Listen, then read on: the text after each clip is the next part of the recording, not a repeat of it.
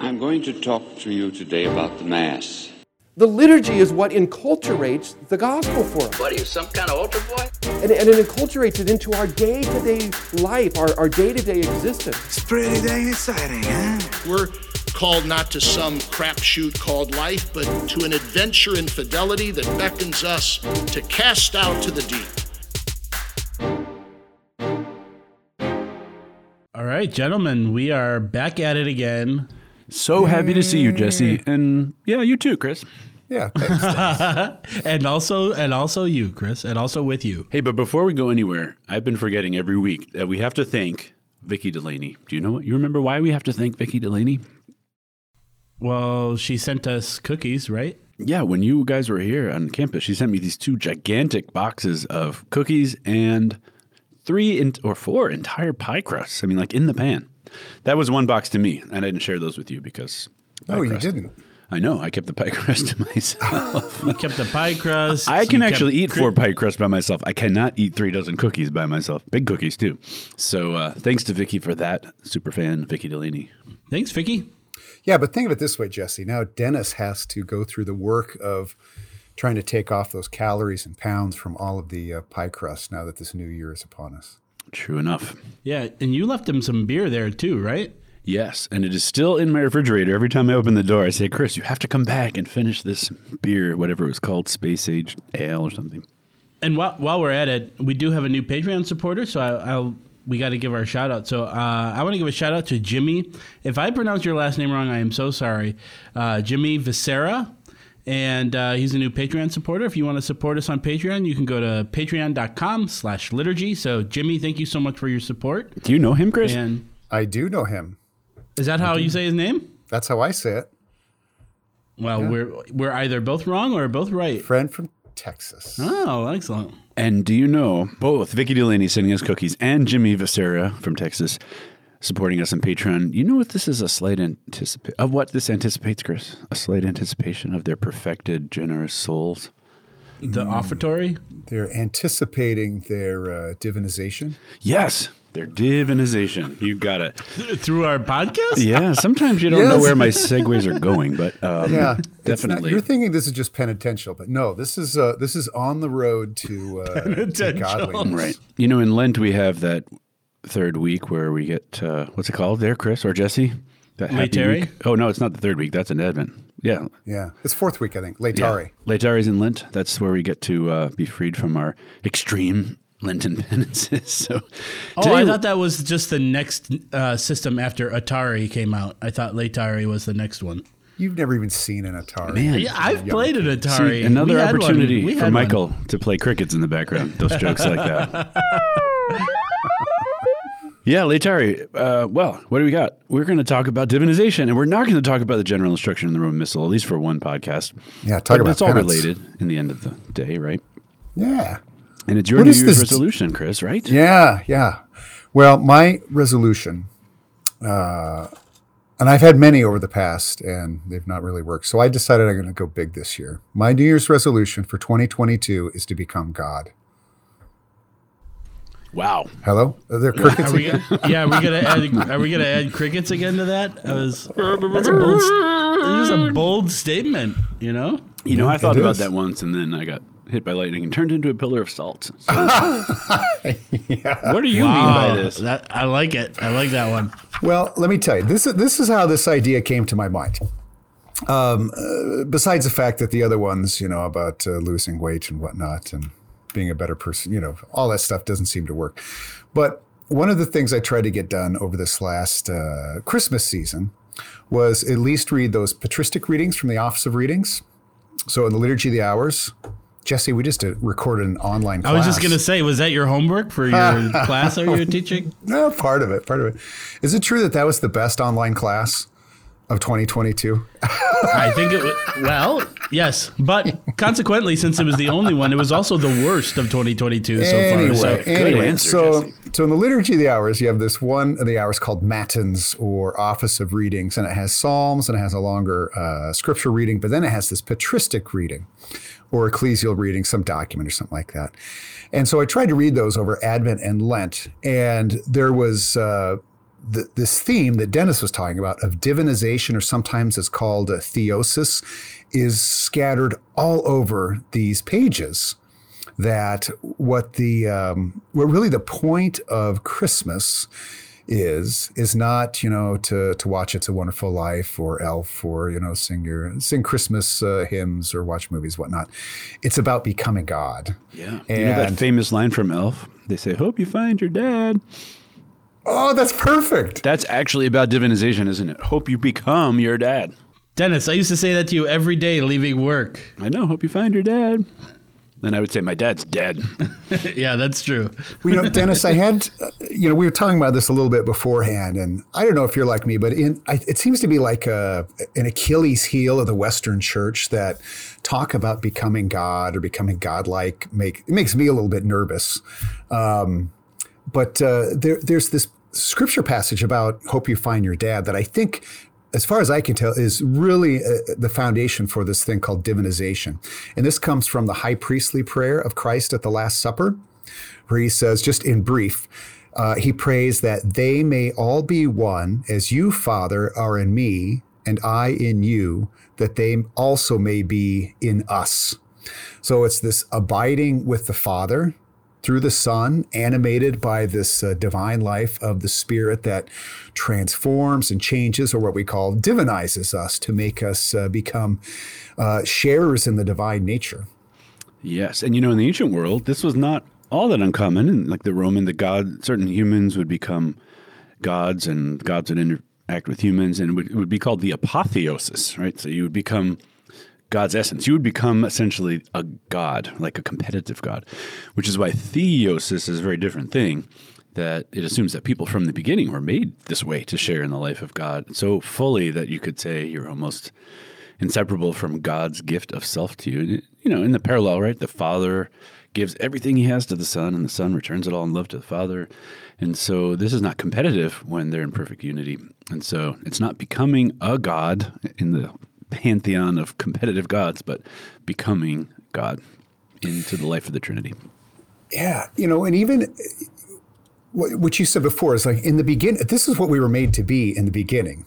If you go back to the beginning, this is where things kind of get confusing, because it seems like the sin of our first parents was that they wanted to become gods, right? This is what you were taught in CCD and Catholic school and stuff like that. But in fact, if you even back up before that, they were already made in God's image and in God's likeness. And the Catechism even goes on this point, says that man was destined to be fully divinized by God in glory. And so already made naturally in God's image and likeness, our first parents, and us along with them, were to grow into that image and likeness over time. Can I say something Dennis, about didn't that? you talk about how... I want to be careful how I phrase this.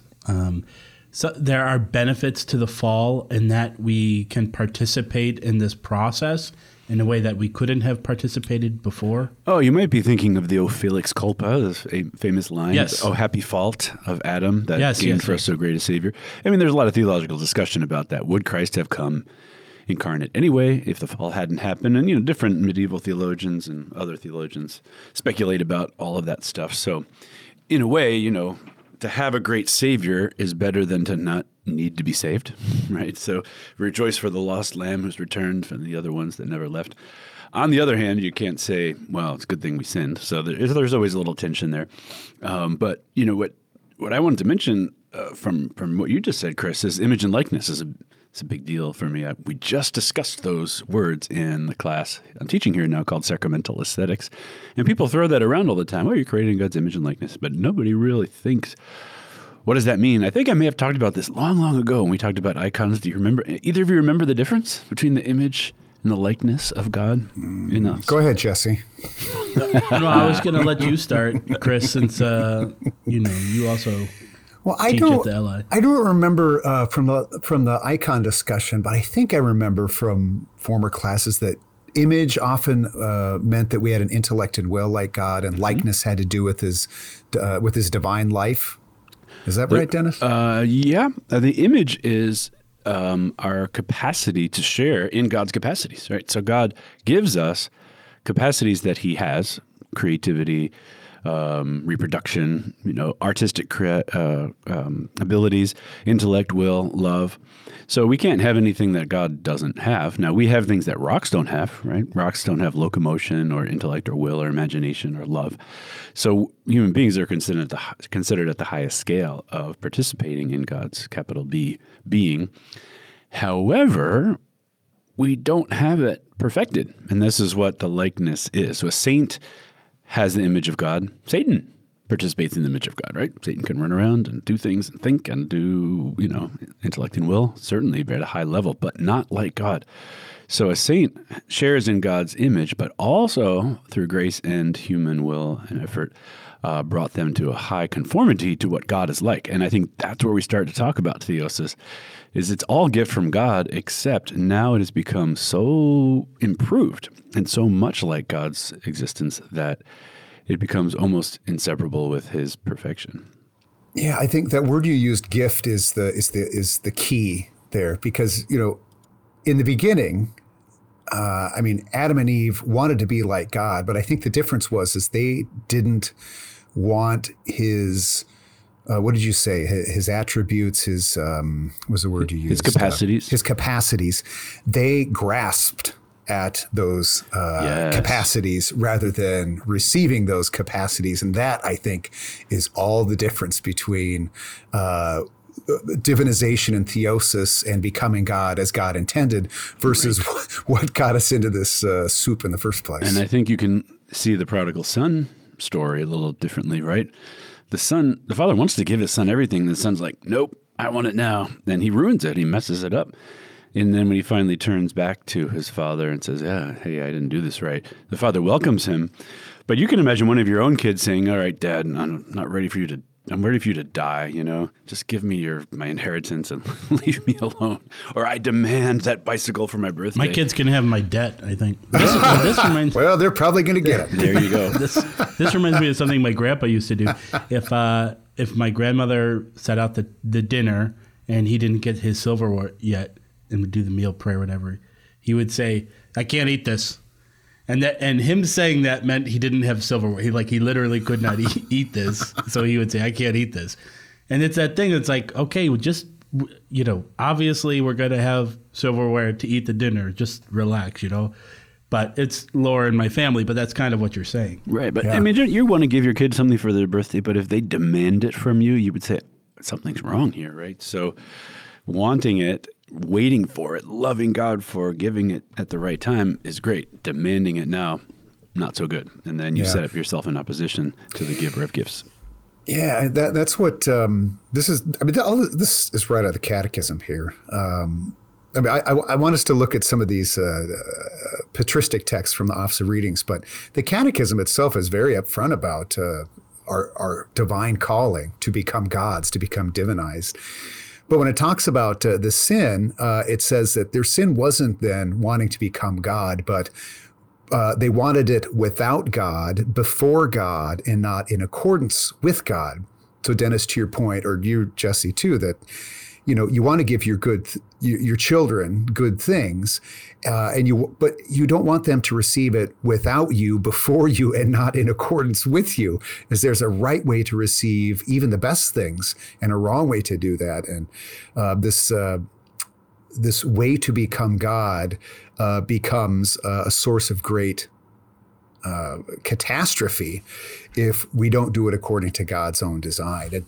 And now, after the fall, this is what the Christmas season, this is what everything is about. The Christian life is becoming divinized according to God's. We tried it our way and it didn't work. So God's going to give us another chance. He said, okay, this is how you're going to go about it. This is the Christian life of the sacraments and the faith and the moral life and the virtues and the rest. Yeah. And do you know, Chris, I'd have to talk to a more educated theologian than myself on this, but did the incarnation change the ontology of human nature? Did it make it then capacitated to receive divine life, or just increased its capacity, or opened the way, or how would you say that? Oh, that's a good question. I think you'd have to say no. Because that would make Adam a different being or a type of being than you and I are, and that'd be problematic. So what did... Probably just made it easier. Well, what right? made it easier? Or known. more known. Is the question, did the incarnation change human capacity or the redemption, Dennis? Yeah, the fact that God brought humanity into the very realm of the two natures of humanity and divinity instead of being, separated. Yeah, I don't know. I mean, what has changed? I don't think you could say there was an ontological change, but it might be and that's, what sin is. I think, this is a long time ago in school. I mean, what is sin? It's an absence of something. I think Thomas says it's an absence of justice, something in there.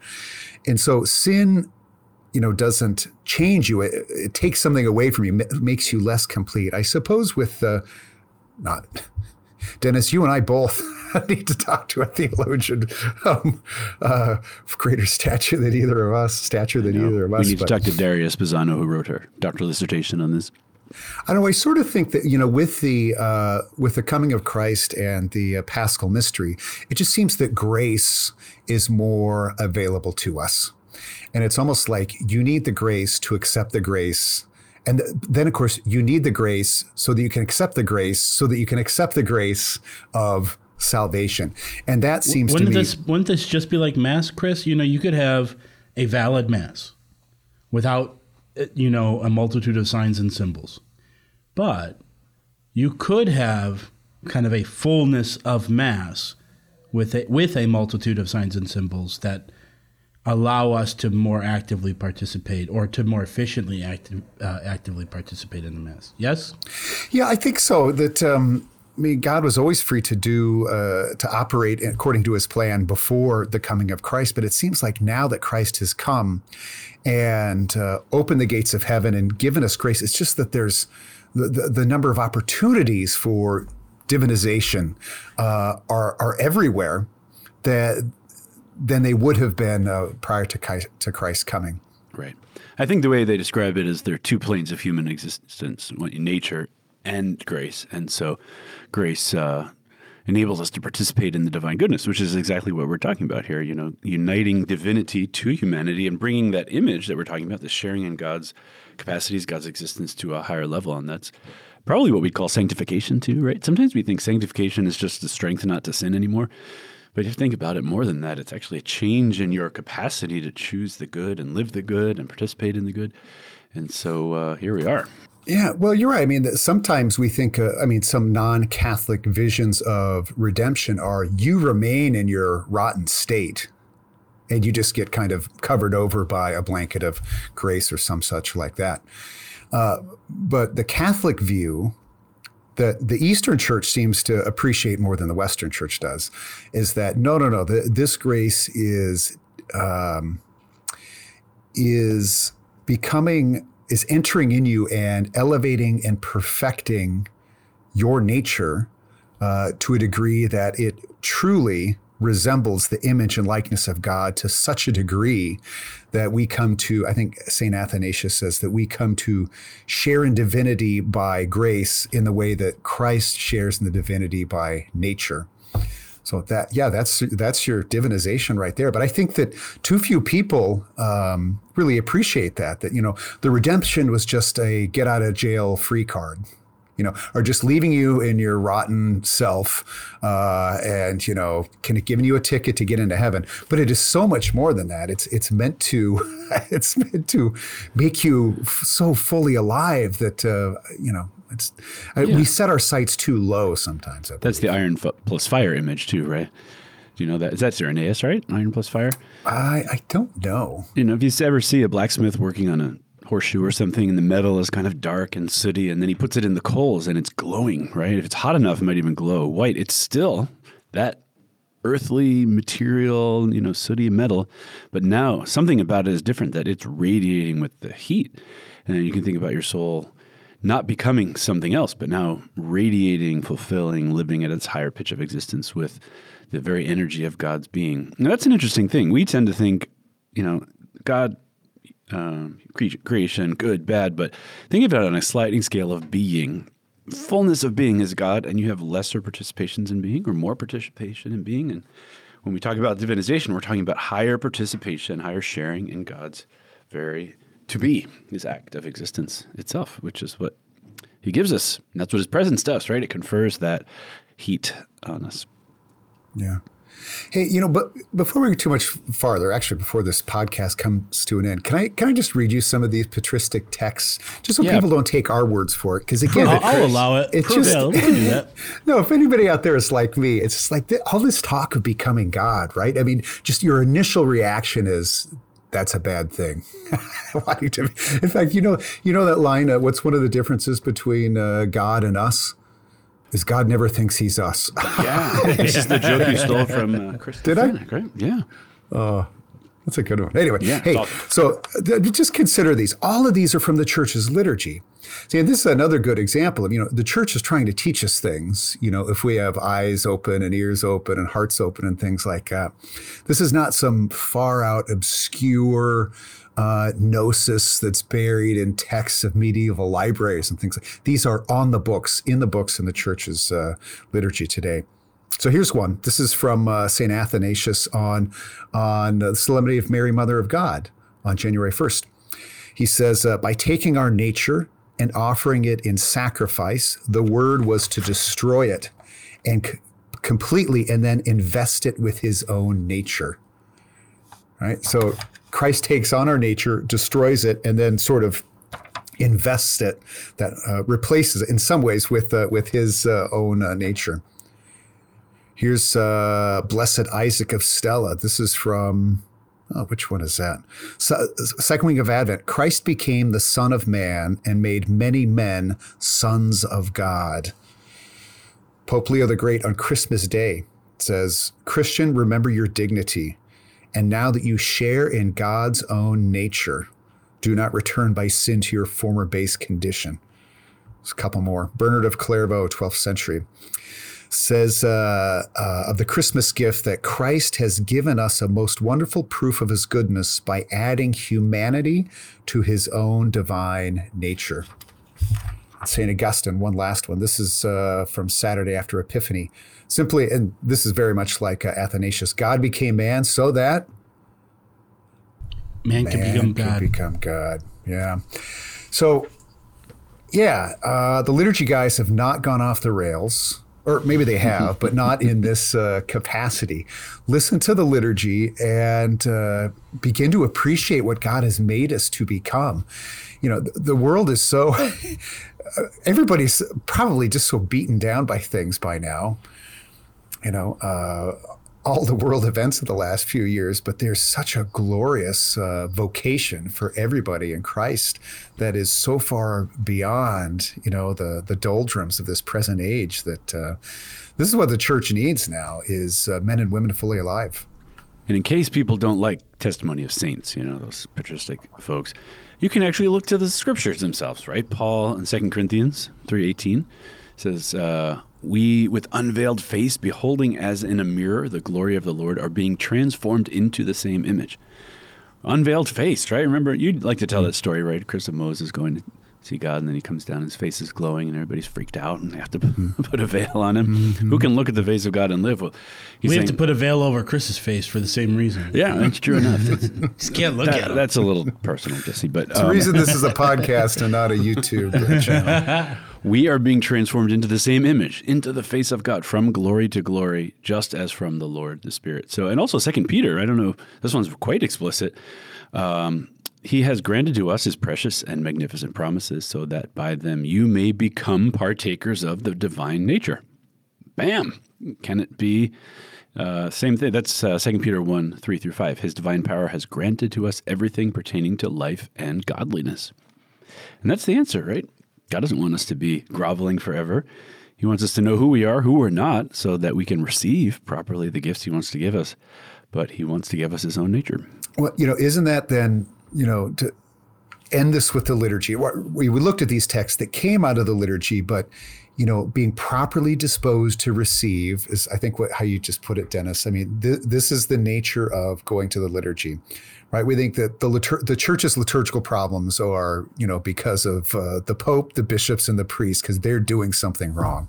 And to be sure, they've got their own sort of ministers have their own issues going on. But I think a big problem, maybe even the larger problem, is that the baptized are not properly disposed to receive the great gift of divinization that God is trying to it's that image of trying to drink through a fire hose, right? God is trying to pour grace upon us and in us, as if through a fire hose, but we just, don't open our mouths or can't open them wide enough or don't want it or whatever it is. And so, you go to Mass and you leave Mass, pretty much the same.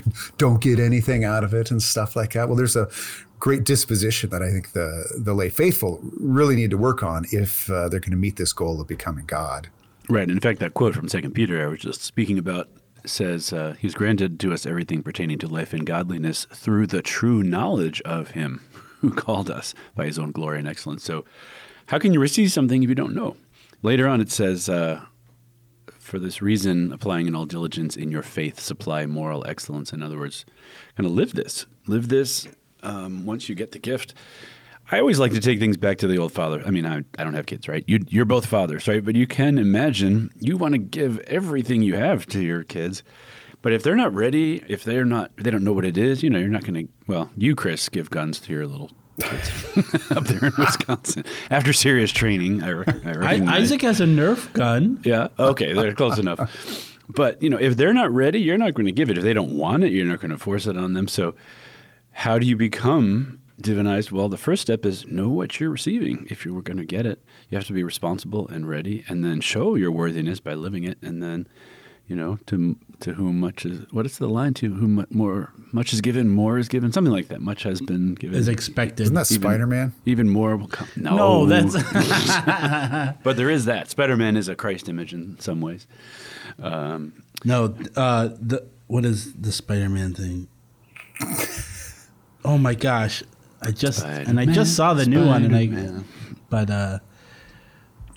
our audience is probably yelling at us right now. You get the point. From the sublime to the mundane. Practice your heavenliness on earth. I want to say, because I've had these types of conversations with people at conferences or small speaking sessions or things like that, and two common responses that I get from people is it's usually one or the other.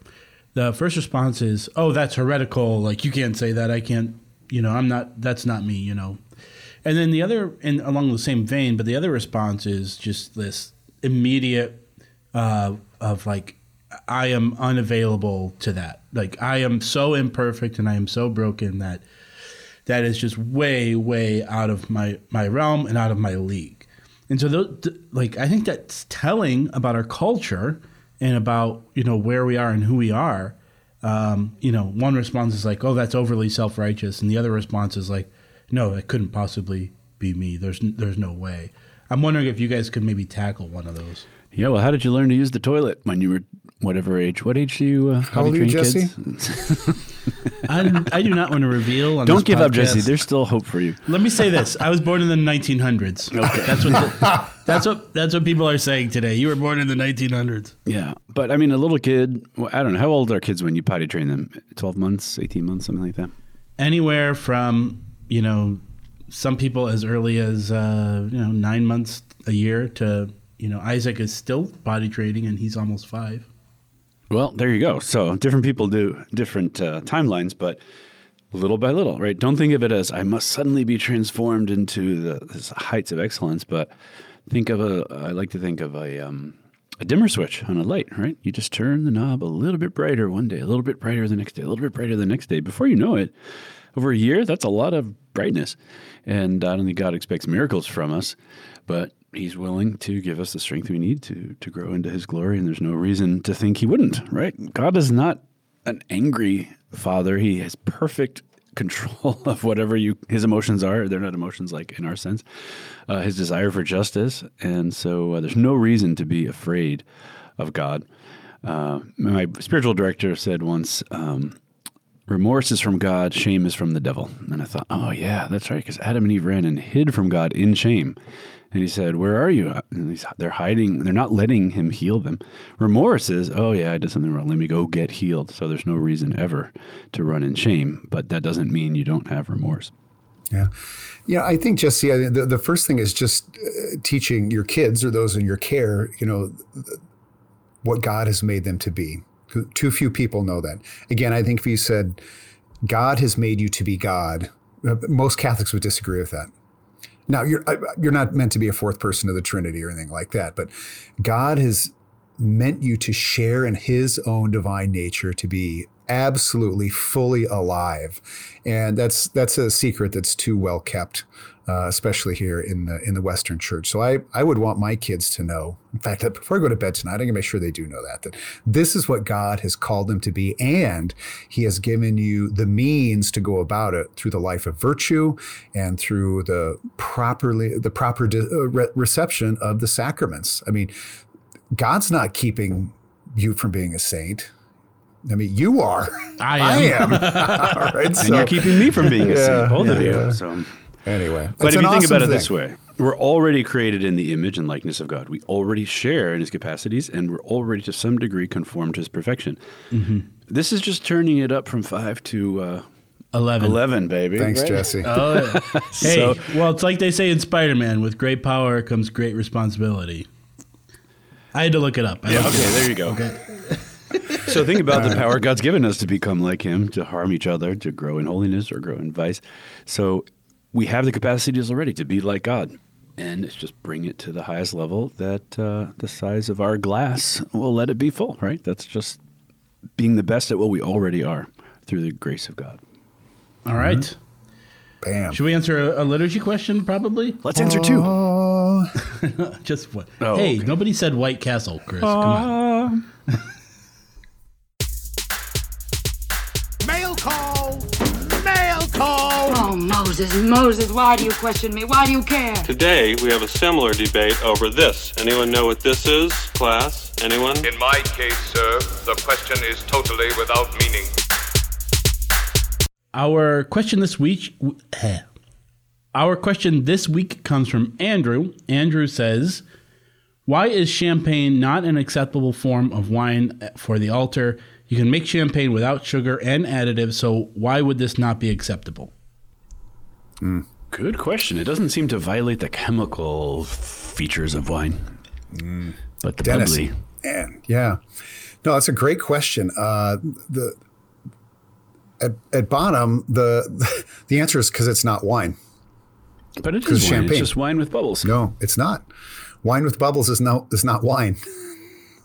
It's sparkling. Chris told me this little sparkling water was not water. It's not water. Yeah. No, it's we get to see the thing is the church thinks not necessarily chemically, molecularly, or scientifically with regard to her celebrations, but sacramentally. And so I've seen this line often, including from then Cardinal Ratzinger, is that which constitutes valid matter is that which is in the common estimation considered to be wine. Okay, in the common estimation. So if it looks like wine, smells like wine, tastes like wine, that is what is valid matter. But port, brandy, I don't drink a lot of anything, so I don't know. Ouzo, isn't ouzo made from grapes? The Greek I don't know. Liquor. Yeah, see, but all those things, even though at a chemical level, they might appear to be the same, on the sort of sacramental level, they're not signifying wine. And that's why they are invalid matter. So champagne is champagne. It's not wine. To the same degree like with the chrism oil. What if you used avocado oil and put balsam in it? Well, for that, it's any plant-based oil. So I suppose you could actually use... But wine is not any grape-based drink. Right. So, yeah, exactly. Your kid's high C juice box or something that he leaves in the car or something like that. It's got the grapes. It's got some sugars. It's starting to ferment, things like that. But that doesn't, even though it might look the same. But that's the key, is that one is wine and the other is not. And what determines what is wine and what is not is generally that which in the common estimation is wine. So it's not a scientific determination. Now, this gets tricky when you get into low gluten hosts or mustum or something like that, because then the church has to think differently and express that thinking differently. Then she has to talk about parts per million and percentage of alcohol and things like that, and suspended fermentation and whatnot. But that's not generally her view of faith. It doesn't mean she's against science or contrary to science or not interested in science, but liturgical celebration is a sacramental type of medium, and that's what carries the day. So bottom line, champagne is champagne, and it's not wine, and that's why it's not valid material, no matter what it might look like under the microscope. You missed a band name there, Jesse. What? Suspended fermentation. Band name. Oh, right yeah. there. Oh, that is a good one. You got it. Nice. All right, Andrew, I hope that answers your question. And if you have a question for us, you can email us at questions@liturgyguys.com. Thank you, and God bless. Another episode of Liturgy Guys has mercifully come to an end. Our hosts are Chris, Get Out of My Dreams and Into My Carsons, Dennis, Big McNamara, and Jesse, Y-O-Y-O Weiler. Our producers are Michael, Don't Be So Coy, and Nathan, First Round Draft Pickman. Our epiclesis inspector is Isabel Ringing. Our liturgical bookkeeper is Miss L. Romano. Our official aerobics instructor is Jen Uflecht. Our enforcer of choral discipline is Don B. Flat. Our official rubrics interpreter is Dewey Neal. Our self-gift provider is Ken Osis. Our simplicity enforcer is Fran Siskin. And lastly, our crack team of confessors is Dewey, Shrivem, and Howe. And even though overstoles become understoles when they hear us say it, we are the Liturgy Guys.